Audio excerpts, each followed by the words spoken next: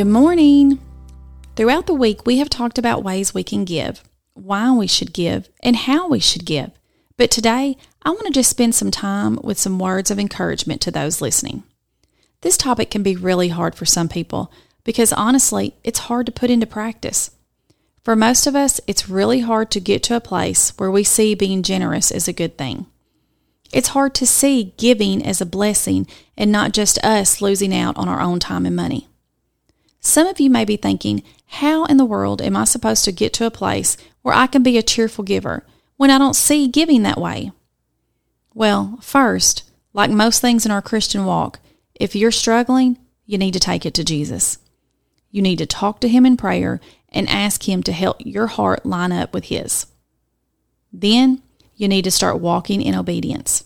If giving is hard for you, start small. Start giving a little bit at a time and continue asking God to help you be a cheerful giver. And I believe generosity will begin to become a part of your life every day. I also want to encourage you with some verses about God's response to giving. Proverbs 3:9-10 says, "Honor the Lord with your wealth, with the first fruits of all your crops. Then your barns will be filled to overflowing, and your vats will brim over with new wine." And Luke 6:38 says, "Give, and it will be given to you. Good measure, pressed down, shaken together, running over, will be put into your lap. For with the measure you use, it will be measured back to you."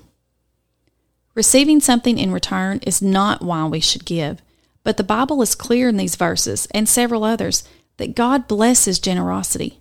He expects this of His children, and in return, He blesses it.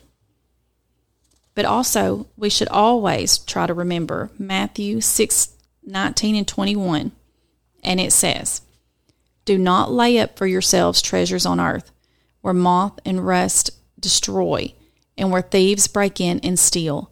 But lay up for yourselves treasures in heaven, where neither moth nor rust destroys, and where thieves do not break in and steal.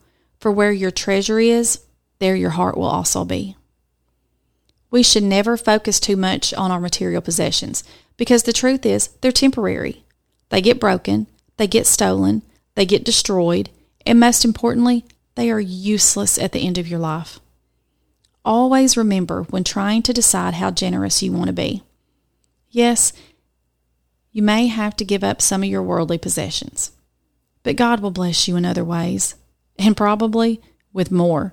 But most importantly, in being generous, you will be storing up treasures in heaven, which greatly outweighs the worldly treasures we may have here.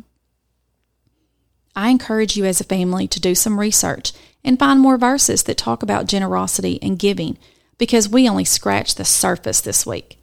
If you're struggling to find ways you can give, reach out to your local pastor. They probably have opportunities for you and your family to be generous in your community that you don't even know about.